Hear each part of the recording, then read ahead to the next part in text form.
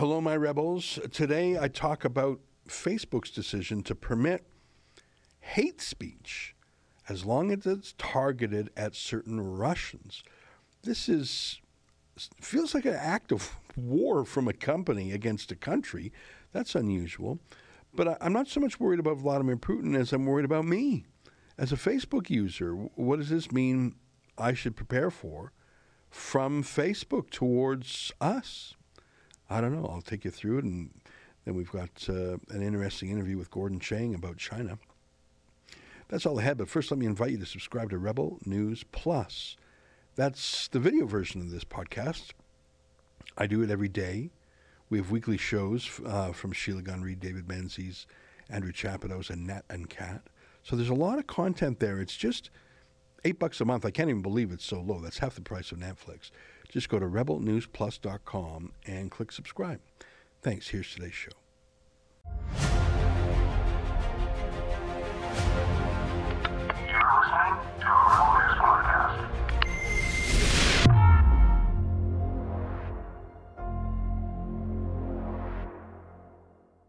Tonight, Facebook and Instagram changed their policy.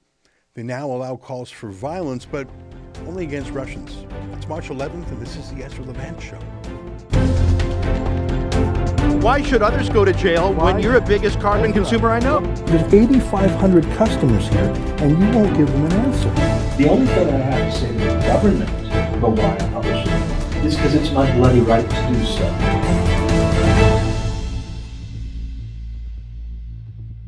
You know, we get censored all the time by Facebook and Instagram.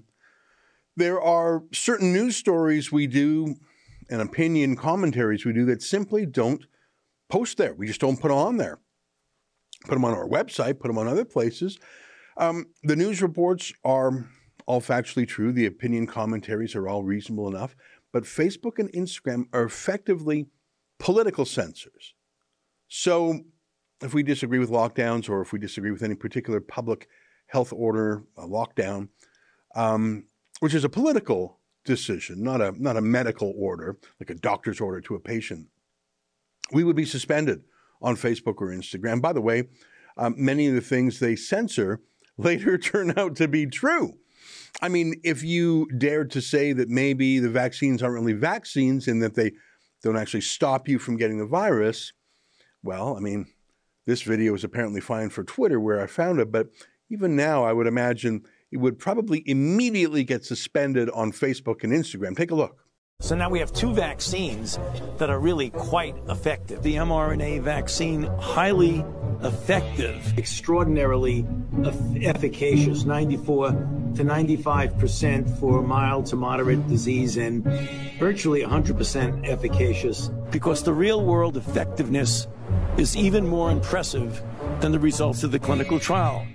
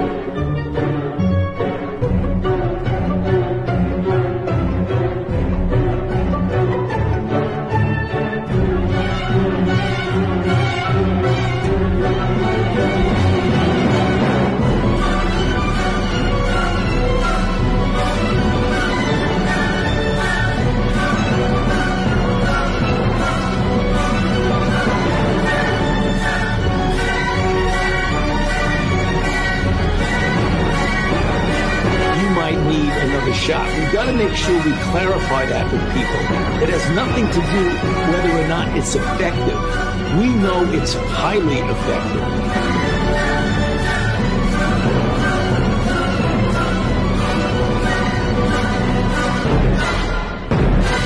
Highly effective.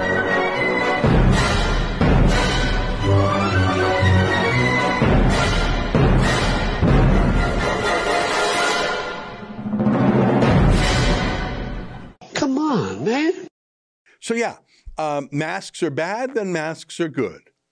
You can mix and match vaccines. You shouldn't mix and match vaccines. They're fine for young people. Oh, let's really not give them to young people. Well, it depends on what country you're in, I guess. I mean, what a laugh to say that there's things that cannot be said when they change every month, that science is changing. My favorite one is the 6 feet of separation rule. It's just incredible. Scott Gottlieb, who works for Pfizer now, who is a former FDA commissioner, he says that nobody actually knows where the whole 6-foot social distancing rule came from. Someone said it, and everyone else just repeated it, and it literally became the law. A rumor became a law, but if you dare to challenge it, Facebook and Instagram would ban you, even though no one knows where it came from. And that's just for the wrong opinion. They ban people they don't like too. Obviously, Donald Trump is the main example, who was banned even when he was the sitting president of the United States. It's not just Facebook and Instagram. While every dictator in the world has their Twitter account, no problem. Here's Vladimir Putin's English language account. He's got that blue check mark saying he's official. He has one in Russian too, obviously, but not Trump. So you can't be Trump, but you can be Putin on social media. But look at this. Besides banning people who are skeptics of COVID mania or lockdowns or who are too Trumpy, you should know that social media companies also ban graphic violence, and they also ban calls for violence. There are many categories for things that are banned. Outright crimes, for example, are banned. Death threats and calls for violence are banned. That makes sense. I don't even think that's censorship, really. But stopping death threats, those are actual crimes. If it's a real, credible, imminent, believable death threat, I think that should be banned. And I'm not talking about, speaking metaphorically or making a joke or being dramatic. But if you actually call for violence in a way that is actionable, that's probably the crime of inciting violence or uttering a death threat, that's illegal in real life. If you say it in person, if you scrawl it in a banknote and hand it to the bank teller. So it should be illegal on Facebook too. It's probably a good rule to ban that. But yesterday, Reuters reported that Facebook and Instagram, which are both owned by Mark Zuckerberg's company called Meta, Facebook and Instagram made a change to their policy. You can now absolutely call for violence against someone as long as that someone is Russian. I'm not kidding. Let me read to you from the story. Reuters had the scoop.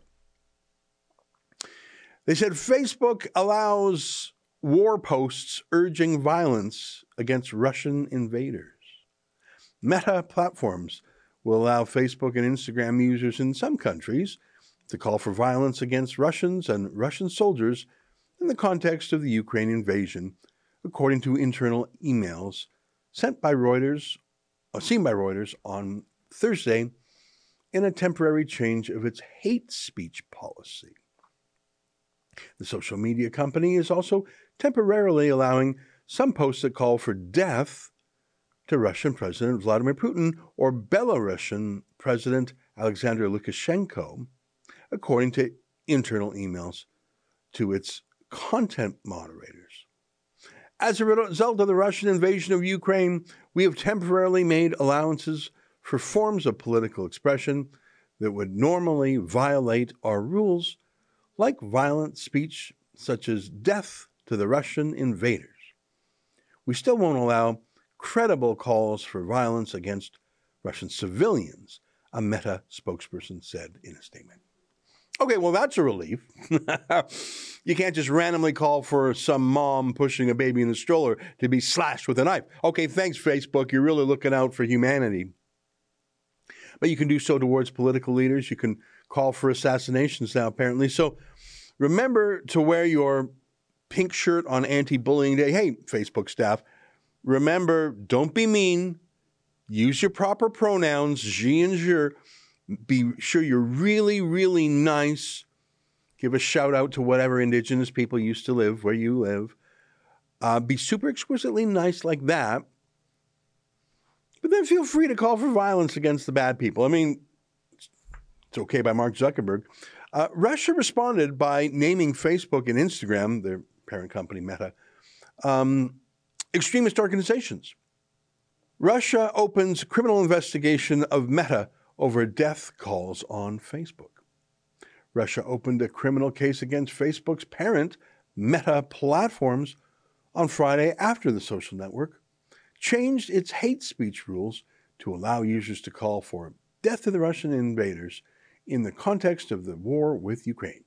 Russian prosecutors asked a court to designate the U.S. tech giant as an extremist organization, and the communications regulator said it was restricting access to Meta's Instagram.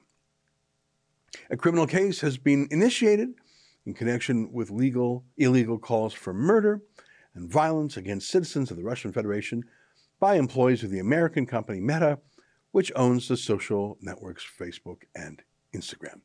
Russia's investigative committee said.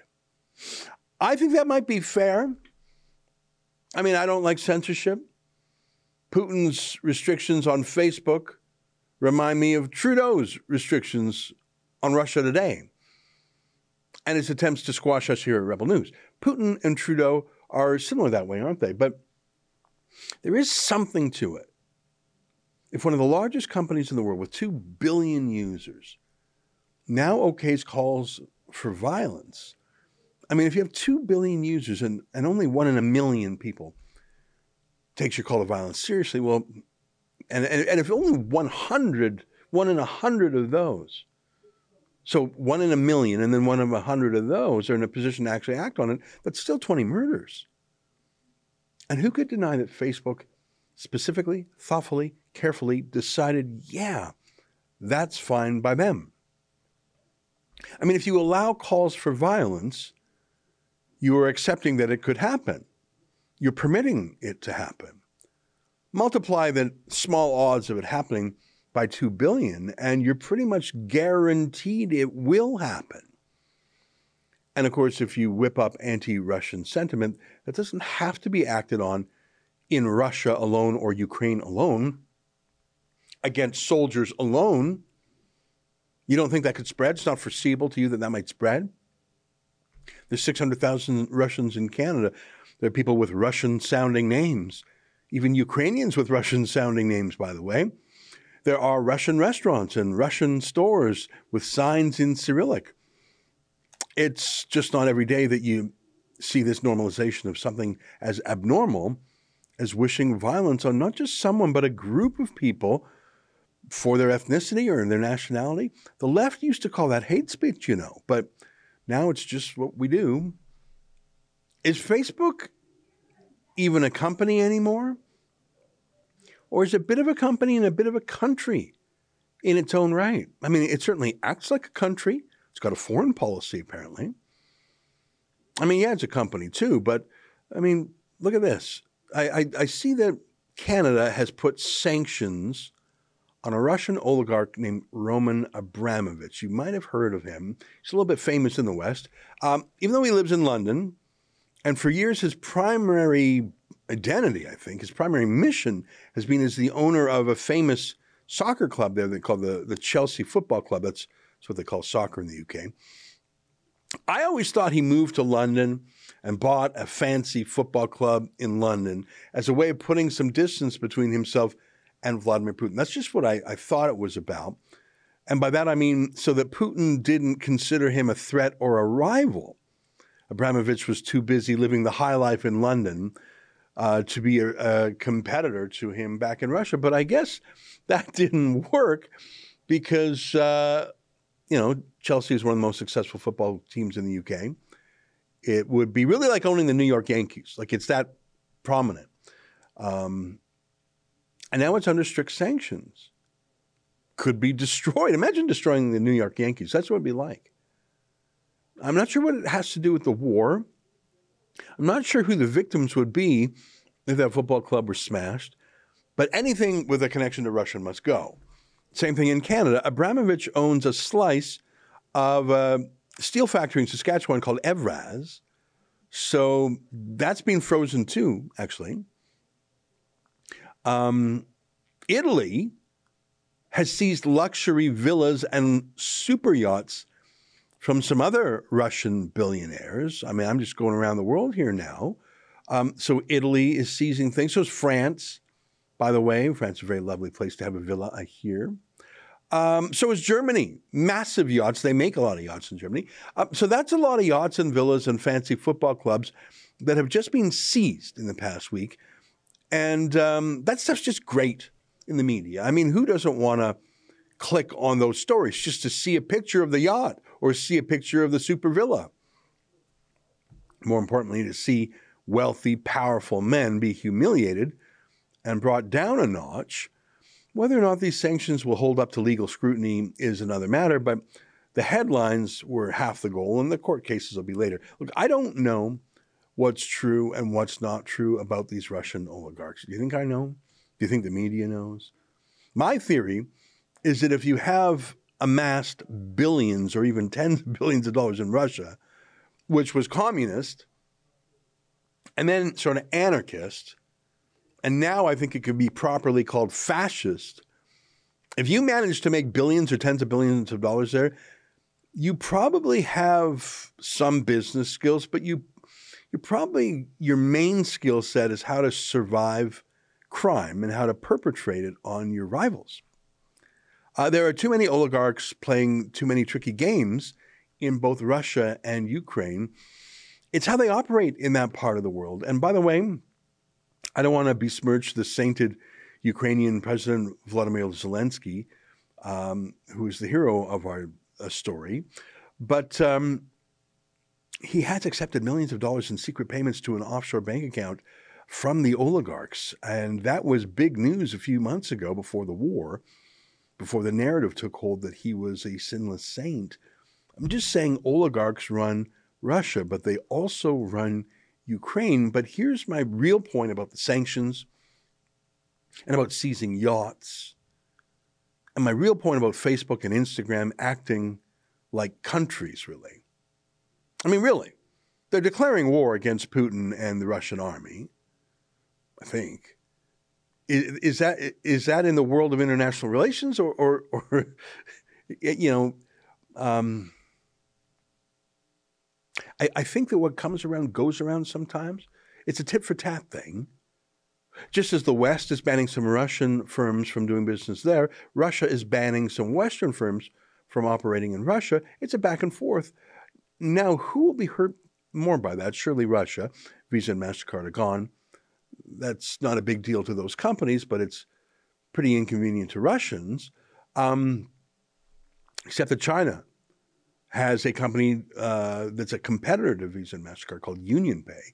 And it's huge, by the way, not just huge in China, but huge anywhere around the world where there are Chinese people, like in Canada. I mean, I travel around the city of Toronto and I see these little signs in shops. They accept Visa, they accept MasterCard, Amex, and UnionPay. So there's a fire sale on in China right now, in Russia right now, and Chinese firms are filling the void. Oh, I saw this today. I don't know if you saw this. Russia threatens to abandon American astronaut in space as sanctions threaten peace aboard the International Space Station. The plan is for astronaut Mark Vanda Hay to land in Kazakhstan with 2 Russian cosmonauts on a Russian spacecraft. Now, that's just not nice to ban him. I mean, America doesn't have the ability to get up to the International Space Station. I don't know if you know that America used to when it had a space shuttle. A decision was made to rely only on the Russians to get up and back. All right. So how does that work now?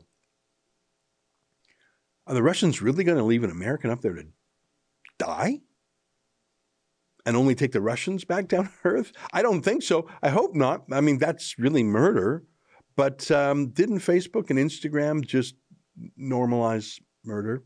Why is it only Russia that is prosecuting Facebook and Instagram for calling for murder? Why isn't America looking into it too? Oh, well, but here's a possible scenario. And you tell me why this wouldn't work. And when I was telling you about Roman Abramovich and the other oligarchs, here's what I'm getting at. So Facebook and Instagram, owned by Meta, they're worth about $500 billion, about $600 billion on the stock market. They've got huge assets, huge cash flow. What a business. And that business just declared war on Russia and on Putin. I think they did. But instead of thinking of Mark Zuckerberg as a businessman or as a nerd or as a censor, what if we gave him a different title that's pretty accurate, though? What if we used the word the West describes Russian tycoons? What if we called Mark Zuckerberg an oligarch? Is it not accurate? Him and Jeffrey Bezos of Amazon and the rest of the high-tech mafia in Silicon Valley, why wouldn't we call them oligarchs? And if America and Canada and the United Kingdom and France and Germany and Italy can seize assets of Russian oligarchs without a trial, without a hearing, which is a bit of a Putin move, you have to admit, why wouldn't or couldn't Russia do the same in return, at least to Zuckerberg, the oligarch? I mean, the obvious answer is that there aren't a lot of assets that American oligarchs stash in Russia. It's sort of the opposite. Russian billionaires want to take their wealth out of Russia and secrete it somewhere in the West, in a Swiss bank or in yachts or villas, somewhere that's safer and freer. I mean, no one in California is trying to move money to Moscow. It's sort of the other way around. So I guess there's that practical problem. But there are yachts on the high seas and there are private jets in the skies. I don't know if the Russian Navy or Air Force has the ability to grab those things. But if we're getting to the point where Western oligarchs are calling for assassination of world leaders, don't be surprised one day if a world leader like Putin fires back in a Putin kind of way. I'm not here for Putin. I'm here for me and you.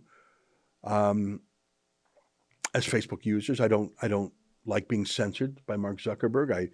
I don't like the control they have over our lives. But even worse, I don't like the whimsical approach that Zuckerberg has taken to enforcing rules. If you're his enemy, you can be killed. If you're his friend, nothing bad can be said about you. Vladimir Putin has revealed his true colors in this war. I mean, he really is that old KGB agent, isn't he? But I think it's revealed the true colors of our Western oligarchs too, and what they would do to us if they could, and really, I think they could. Stay with us for more.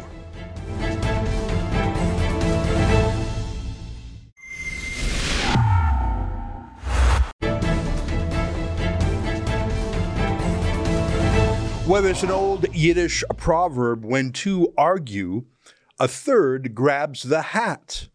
And Vladimir Putin and Joe Biden, in fact, Russia and all of NATO and the West are in more than just an argument. It's a war, a proxy war, and certainly much more than that. Sanctions both ways. But who is the third that grabs the hat? I put it to you that it is communist China. I'll give you one example. Visa and MasterCard have suspended their operations in Russia, leaving tens of millions of Russians without a credit card. How could you possibly operate without Visa or MasterCard? Well, the answer is UnionPay. Now, you might not know UnionPay, but it is one of the largest credit card companies in the world. It's Chinese. A lot of their market is in China, but I can tell you, just here in Toronto alone, you see UnionPay all over the place. Many people in the Chinese diaspora use it. So is China benefiting economically from the West removing itself from Russia? And more importantly, what are the lessons China might learn from the Ukraine crisis and apply it to its own sphere of influence, including Taiwan? Well, there's only one person I trust to answer these questions. He's a China expert who's been studying the subject for decades.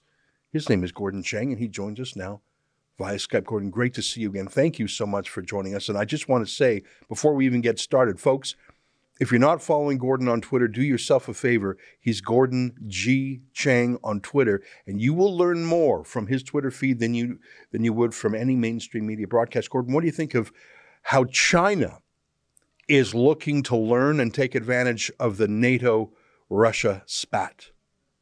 Yeah, thanks, Ezra. A couple things. First of all, Russia needs to sell oil, gas, wheat, coal, and it's going to be selling this stuff to China. And China, knowing the situation, is going to get these commodities at very low prices. So Beijing is looking forward to a continuing flow of essential items at bargain basement rates. The other thing, though, as you point out, as the West disconnects Russia from the dollar and euro-based financial systems, China is rushing in. And it's not just UnionPay. It's also, for instance, CIPS. CIPS is the cross-border interbank payment system, which is the Chinese version of SWIFT.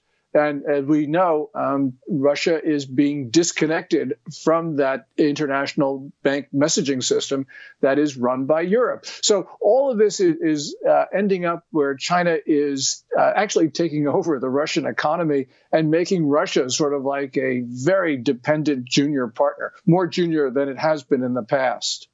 Well, that's incredible. I mean, historically, Russia was the mighty power, and China was very underdeveloped. And of course, Russia had ambitions in the Far East, but I think the tables have turned. I recall that when there were Western sanctions on Iran and Iranian oil, that China reportedly was buying that oil at an incredible discount to world prices. So if the world price of oil would have been $80, maybe China was getting it for $40 because Iran was simply not allowed to sell it on the lawful market. I get the feeling that China is probably going in at fire sale prices. I mean, if you have Western companies divesting themselves in a hurry, there's no way they're getting proper market value for what they're leaving behind.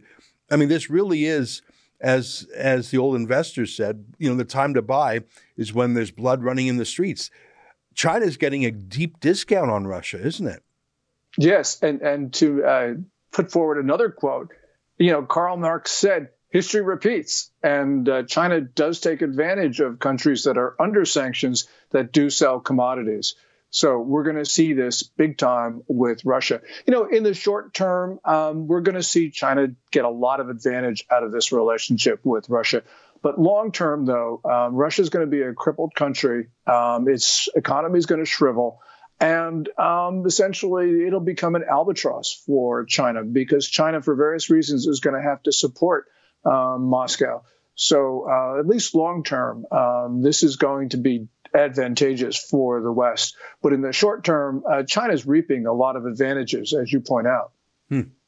I want to talk about the lessons that China is learning from how NATO and America in particular are responding to an incursion, an invasion, and annexation. I mean, it's basically been a slow motion war between Russia and Ukraine for the better part of a decade. Putin has already annexed parts of Ukraine, the Crimea, and that really sounds analogous to how China talks about Taiwan, that it's a province of China, that it was split off, that it needs to be reunited. I mean, that's the same kind of language and rhetoric and sort of myth-making about a greater Russian empire or the greater Chinese empire. What do you think the lessons are of the last month or so that China is learning about how Biden makes military decisions and how, I guess, other NATO countries would too? What's China learned?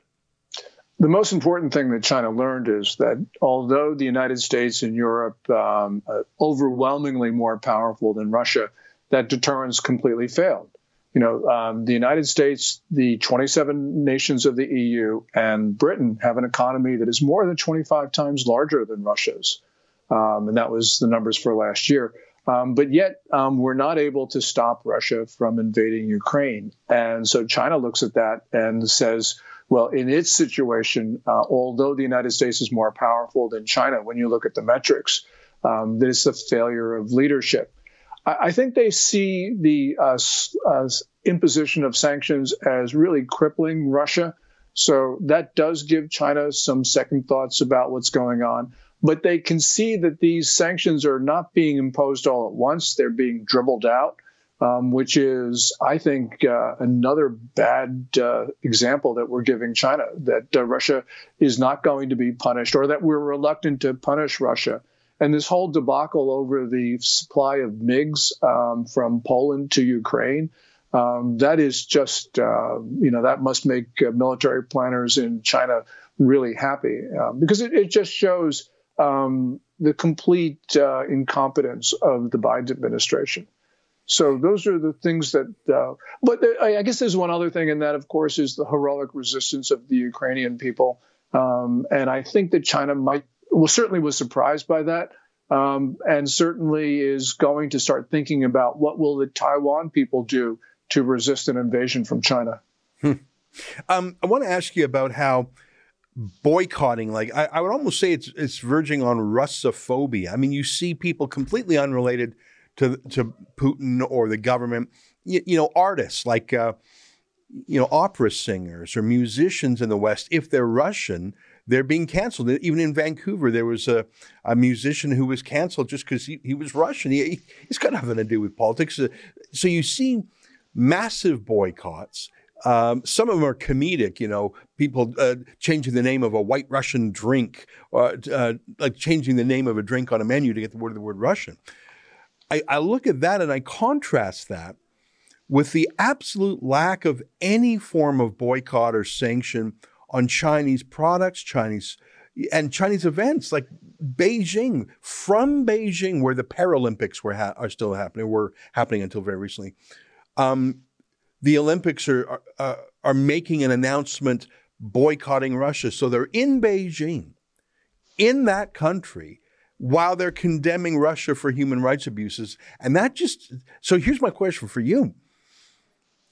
The kind of total Russophobic sanctions, and I'm not sticking up for Putin here. I'm just saying it's astonishing how anti-Russian groupthink has set in. That's a long way from where we are with China, where every big American business is deeply rooted there, whether it's Disney or the NBA or every factory that supplies America. I just have trouble seeing sanctions being applied to China. I have trouble imagining it. Yes, and China actually has made itself a combatant on the side of Russia. So we should be sanctioning China.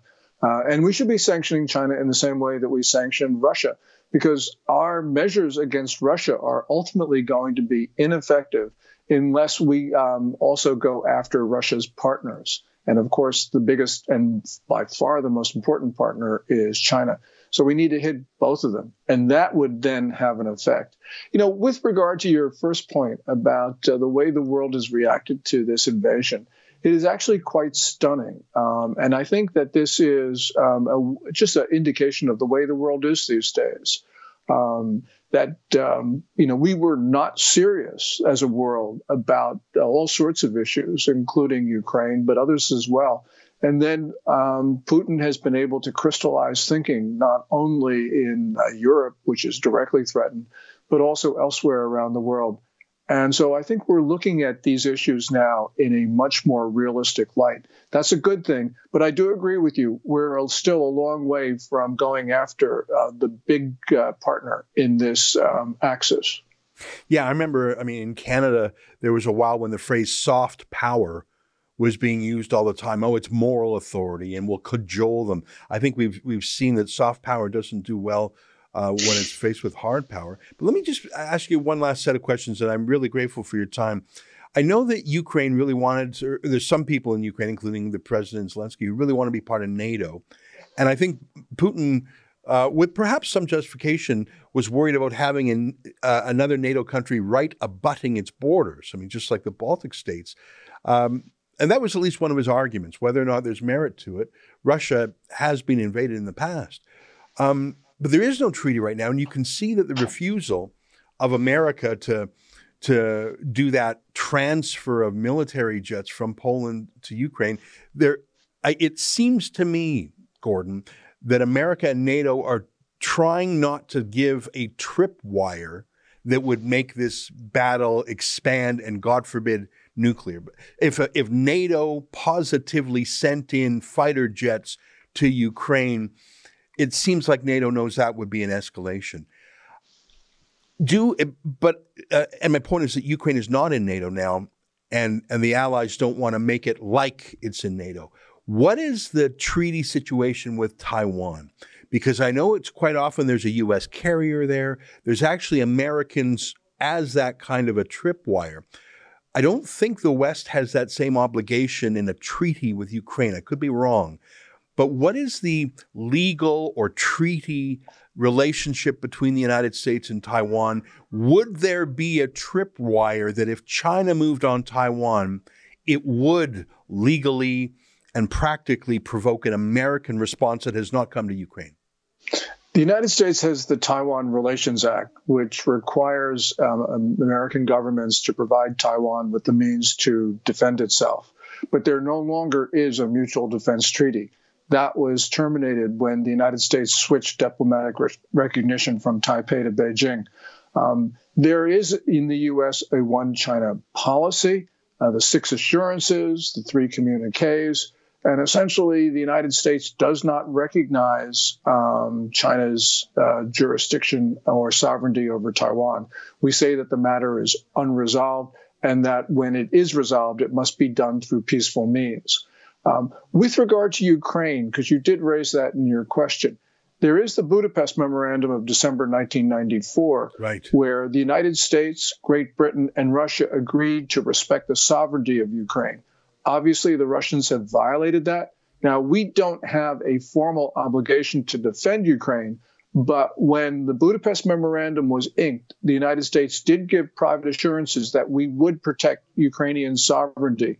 And obviously, we haven't really fulfilled that obligation.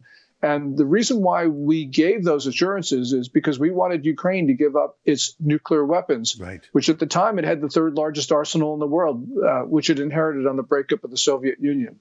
Yeah. Well, and that's the incredible thing is that Ukraine gave up actual hard power, nukes, for a promise. And I think the UK was a signatory. I think even Russia signed the thing at the time. And I think that ought to send a chill through Taiwan and United Arab Emirates and Israel and other countries thinking, all right, well, if I get into a tussle with my neighborhood bully, whether that's China or Iran, maybe I can't count on any written piece of paper. Maybe I got to count on myself only. And Israel, Israel has nukes. Israel has a pretty strong military. I don't know if Taiwan's is in the same class. I mean, I don't think Taiwan has nukes. Has there been any change domestically in Taiwan? Have Taiwanese legislators, has the mood in Taiwan changed so that they have decided, well, we had better beef up now because it's only a matter of time? Have their hearts hardened in Taipei? Yes, they have. And they're starting to get serious about their own defense, which is about time. Going to your broader point, we could see we have the Nuclear Non-Proliferation Treaty, which is something like 195 countries around the world. We could see that fall apart and countries race to get the bomb because they don't trust the United States. They don't trust other countries to defend them. And this could be a much more dangerous world where instead of just having 8 or 9 nuclear powers, we could have 80 or 90. And that's a much more dangerous world, Ezra. Yeah. Well, these are terrifying times. We learn so much from you every time, Gordon. Thanks so much for stopping by. Folks, again, that Twitter account, which is really my number one source for news and views on China, is Gordon G. Chang on Twitter. You got to follow him. Great to see you. We'll look forward to catching up with you sometime soon. Thank you so much, Ezra. Right on. Our pleasure. There you have it. Stay with us. More ahead.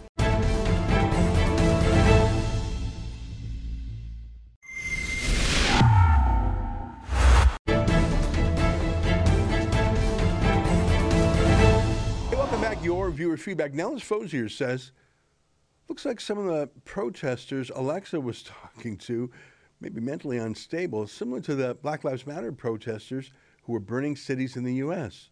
Trudeau supports those types of protests, so I guess that is okay. according to the government. Yeah, you know what? I talked to Alexa about that, and I think we have to send her out with a bodyguard. Obviously not everywhere, and obviously not most of the time, and not to friendly crowds. But that could have gone sideways. There are some people who hate Rebel News so much they would try and hurt Alexa, especially male feminists who have no problem hurting women. Rob Nordell says, if Pierre wasn't running, Leslyn would have my vote. Nice, smart lady, another true conservative. Well, I was really glad Leslyn Lewis came on the show. I got to tell you, yesterday, I talked to Leslyn Lewis, as you saw. Our reporter in Calgary, Adam Sos, went to a Jean Charest scrum. And in the Greater Toronto area, our reporter, Dakota Christensen, went to a Roman Baber event. So yesterday alone, we had 3 Rebel reporters, I'm calling myself a reporter, talking to 3 different contestants. And I feel really great about that. It shows that Rebel News is doing reporting on the conservative leadership, and that so far, at least, the 3 candidates we've interacted with have not been of the Erin O'Toole, Andrew Scheer variety, saying, oh, no, we have no time for Rebel News. I think there's a few reasons for that. I think one is that the people we've, I think in the case of Charest, he probably doesn't know Rebel News very much. He's from Quebec, and we don't have a strong, long presence there. But I'm saying he's not part of the Toronto-Ottawa Rebel derangement syndrome. I think in the case of Leslyn Lewis, she's always been friendly to us. In the case of Roman Baber, he knows that if he's going to get traction as a critic of the lockdowns, well, who else are you going to talk to besides Rebel News? You're going to talk to the Toronto Star, maybe? So I think that the reputation of Rebel News is bigger. We've had a very successful 2 years. The last month alone was a record for us in how we handled the trucker rebellion, et cetera. So I think that these conservative candidates, even if they're slightly nervous about what the media party says about us, I think they've realized it's a really dumb idea to do what the CBC would do and blacklist Rebel News. I think that Erin O'Toole and Andrew Scheer were just personally weak people, and they gave into that. We'll see. I mean, we haven't talked to all of them. I don't think Patrick Brown likes us much ever since we caught him sneaking into that hockey rink. We'll see what Pierre Poilievre says. I've known Pierre for more than 20 years. I hope he talks to our reporters. Here's another letter from Chuck Andrews, who said, would have loved to have heard her view on the Black Lives Matter movement. That's a good question. I didn't think of asking it because it didn't feel really current. I mean, we had a good general chat. I asked her a few questions about civil liberties and about French, but we'll have time to talk to her more about things in the months ahead. I don't think the vote is till September, so we'll have some time. Well, that's our show for today. Until Monday, on behalf of all of us here at Rebel World Headquarters, to you at home, good night, and keep fighting for freedom. And let me leave you with another video of the day, also from Alexa, talking to a convoy organizer who recounts the repercussions of Trudeau's crackdown and his Emergencies Act. Very interesting video. Goodbye, everybody. Alexa for Rebel News, and the video you're about to see was filmed 2 weeks after the peaceful trucker convoy to Ottawa. Protests against lockdown restriction, who was dismantled by the government. Trudeau invoked the Emergency Act, which gave police extraordinary power of search, arrest, and seizure of bank accounts and property in an attempt to send thousands of Canadian protesters home or to jail. One woman, an organizer, Tamara Litch, was held for nearly 3 weeks for the minor crime of counseling to commit mischief. Today, you will see an interview with Tom Marazzo, one of the organizers of the convoy targeted by law enforcement for his story. So I want to know a little bit what happened on the last few days of the convoy and how the organizers have handled the situation that was happening not only with the police but as well with the government. Well, that's a tough question. There's a lot to really unpack there. But we worked with all levels of government in terms of the city itself, like with the different departments. We worked with the police, we worked with the city, we talked to different factions within the truck convoy, And we could see very, very plainly that the federal government was trying to set the conditions for what eventually happened at the end. And on top of that, I was getting signals through the OPP and through the Ottawa Police that, hey, you know, your days here in the city are numbered. And so we all knew that we were sort of marching towards the edge of this cliff. And unfortunately, the federal government decided to take everybody over that cliff with them. So, you know, it was a buildup that everybody saw coming.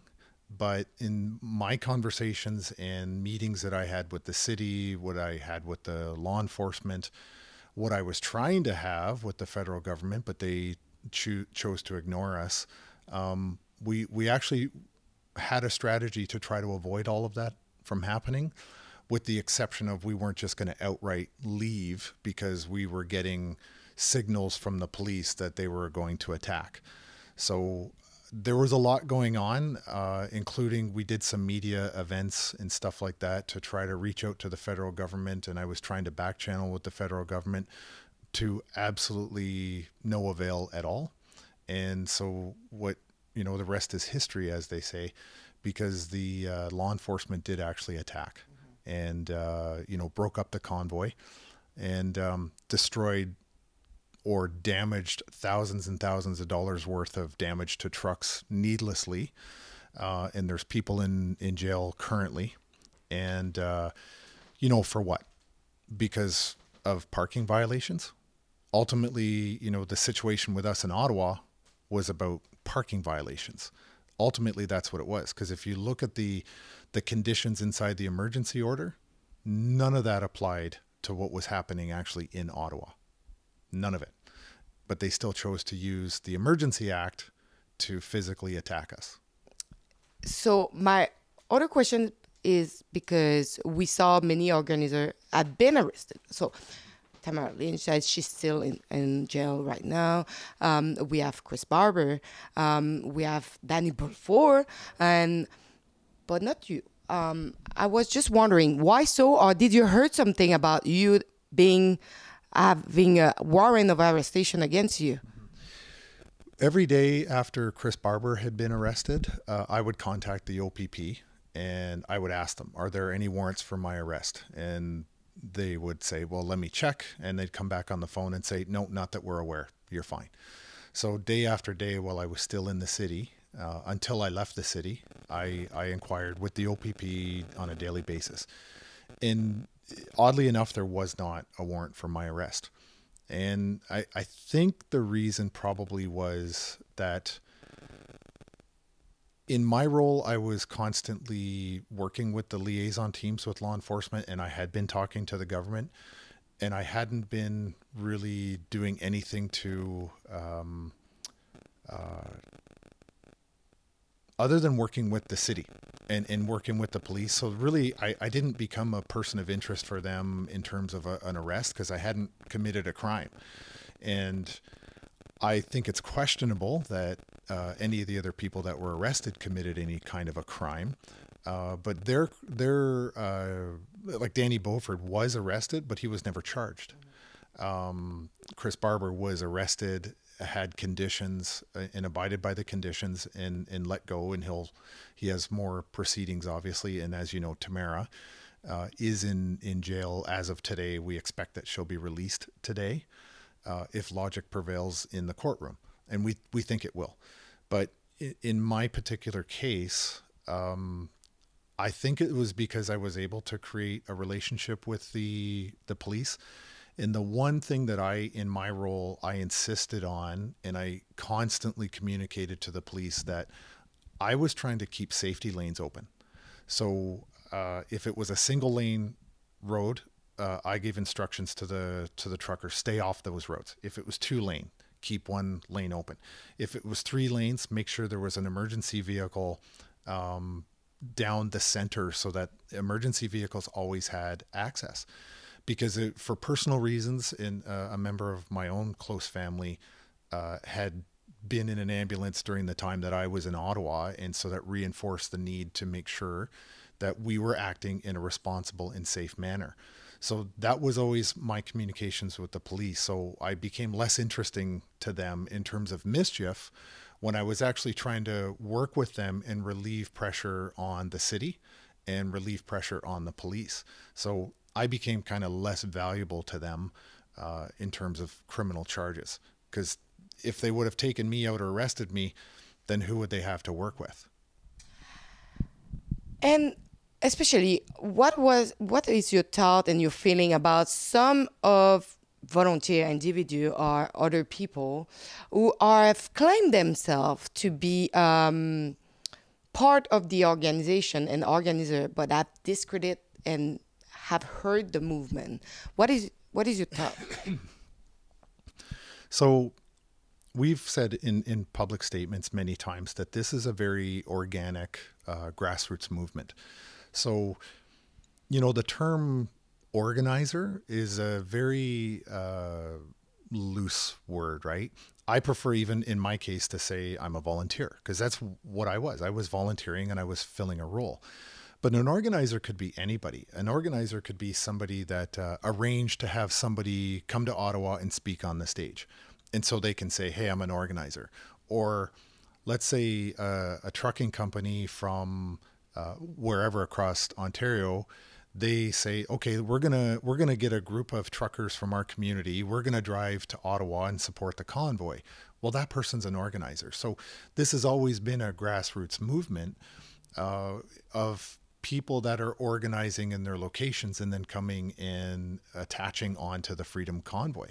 And so you see a lot of different groups all across Canada that have attached onto the right movement at the right time, because they want to support the same thing. Let's get rid of the federal mandates. So you do get some people that you'd like to distance yourself from, but you get some people that you literally want to hug and embrace and say, great, you're part of the team. Mm-hmm. So that happens. Not all the groups were on the same page. Not all the groups were, publicly helping what we were there to do, but everybody had some sort of a role or another. And it wasn't always positive. Sometimes it was negative. As an example is, this issue of the MOU kept coming up, but with the people organizing the MOU, they recognized that it was in conflict with the rest of the convoy. So they did a public statement and said, okay, we're going to put this on hold. This is another time in another place. So some of the organizations and the organizers of those organizations realized that we were out of alignment and pulled back, but not everybody did. Some organizers that have large followings kind of were half in, half out. They had their own agenda, but they were also trying to fit into the overall big picture. And I would finish on, do you regret, or do you have any regret on what happened or what you have been involved to with the convoy? That's a good question. It's not really a matter of regret for me. It's a matter of things that I wish I would have done better. And so from that perspective, there are some things that I've, reflected on since I've been home, things I wish I would have done better. But ultimately, I don't think there's very much we could have done differently to stop the police brutality that they brought to Ottawa. I don't think there was anything that we could have done other than a week before leaving and not achieving anything at all. We were always a peaceful protest, and we absolutely proved it to the entire world that we were a peaceful protest. And the way we proved it was because we didn't physically retaliate from the police. And a lot of great people, including yourself, took a lot of physical punishment during those 2 days. And we never retaliated with violence. We proved we were a peaceful protest, and we left. And now, unfortunately, law enforcement feels like now we have to somehow magically be transformed into a criminal enterprise of some kind, because they're trying to cover their tracks on what they did to Canadian citizens who had a charter right to be there and peacefully assemble and peacefully protest.